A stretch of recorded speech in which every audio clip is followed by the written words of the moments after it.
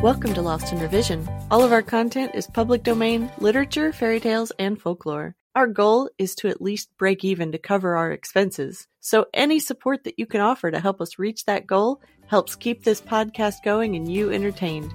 All of our music is by Nathan Hubble and is used with his permission. Thanks, and enjoy the show.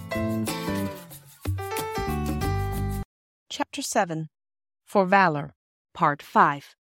"Well," said Peter when they were left on the platform and the taillights of the train disappeared round the corner, "it's my belief that we've lighted a candle today, like Latimer, you know, when he was being burned, and there'll be fireworks for our Russian before long." And so there were. It wasn't 10 days after the interview in the waiting room that the three children were sitting on the top of the biggest rock in the field below their house, watching the 5:15 steam away from the station along the bottom of the valley.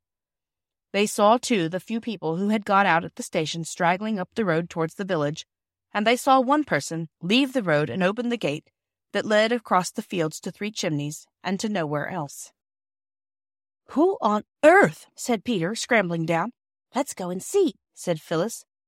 So they did, and when they got near enough to see who the person was, they saw it was their old gentleman himself, his brass buttons winking in the afternoon sunshine, and his white waistcoat looking whiter than ever against the green of the field. "Hello!" shouted the children, waving their hands. "Hello!" shouted the old gentleman, waving his hat. Then the three started to run, and when they got to him, they hardly had breath left to say, How do you do?" "Good news," said he. "I found your Russian friend's wife and child, and I couldn't resist the temptation of giving myself the pleasure of telling him." But as he looked at Bobby's face, he felt that he could resist that temptation. "Here," he said to her, "you run on and tell him. The other two will show me the way." Bobby ran, but when she had breathlessly panted out the news to the Russian, and Mother sitting in the quiet garden, when Mother's face had lighted up so beautifully, and she had said half a dozen quick French words to the exile, Bobby wished that she had not carried the news, for the Russian sprang up with a cry that made Bobby's heart leap and then tremble, a cry of love and longing such as she had never heard. Then he took Mother's hand and kissed it gently and reverently, and then he sank down in his chair and covered his face with his hands and sobbed. Bobby crept away. She did not want to see the others just then. But she was as gay as anybody when the endless French talking was over, when Peter had torn down to the village for buns and cakes, and the girls had got tea ready and taken it out into the garden. The old gentleman was most merry and delightful. He seemed to be able to talk in French and English almost at the same time, and Mother did nearly as well. It was a delightful time. Mother seemed as if she could not make enough fuss about the old gentleman, and she said yes at once when he asked if he might present some goodies to his little friends. The word was new to the children, but they guessed that it meant sweets, for the three large pink and green boxes tied with green ribbon, which he took out of his bag, held unheard-of layers of beautiful chocolates. The Russian's few belongings were packed, and they all saw him off at the station. Then Mother turned to the old gentleman and said, "I don't know how to thank you for everything. It has been a real pleasure to me to see you, but we live very quietly. I am sorry that I can't ask you to come and see us again." The children thought this very hard. When they had made a friend, and such a friend, they would have liked him to come and see them again. What the old gentleman thought, they couldn't tell. He only said, "I consider myself very fortunate, madam, to have been received once at your house." "Ah," said Mother, "I know I must seem surly and ungrateful, but—" "You could never seem anything but a most charming and gracious lady," said the old gentleman, with another of his bows.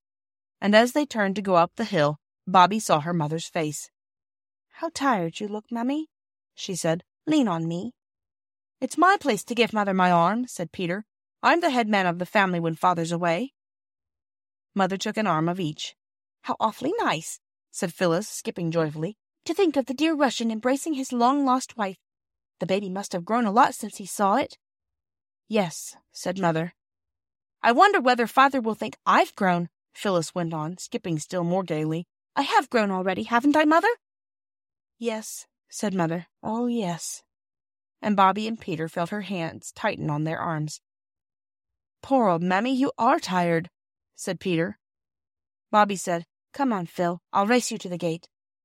And she started the race, though she hated doing it. You know why Bobby did that. Mother only thought that Bobby was tired of walking slowly. Even mothers who love you better than anyone else ever will don't always understand. Thanks for joining us today. Check us out on Patreon. You can help us meet our small goal of breaking even and covering our expenses. Your support helps pay for all of the things that podcasting requires and helps keep this show alive and growing. If you can't afford to support us financially, go give us a good review, subscribe or follow, and share with your friends and family. Feel free to fact check us and offer suggestions to make our show better for you. You can also send us an email at lostinrevisionpodcast@gmail.com. There's a lot more waiting for us all at the end of the road.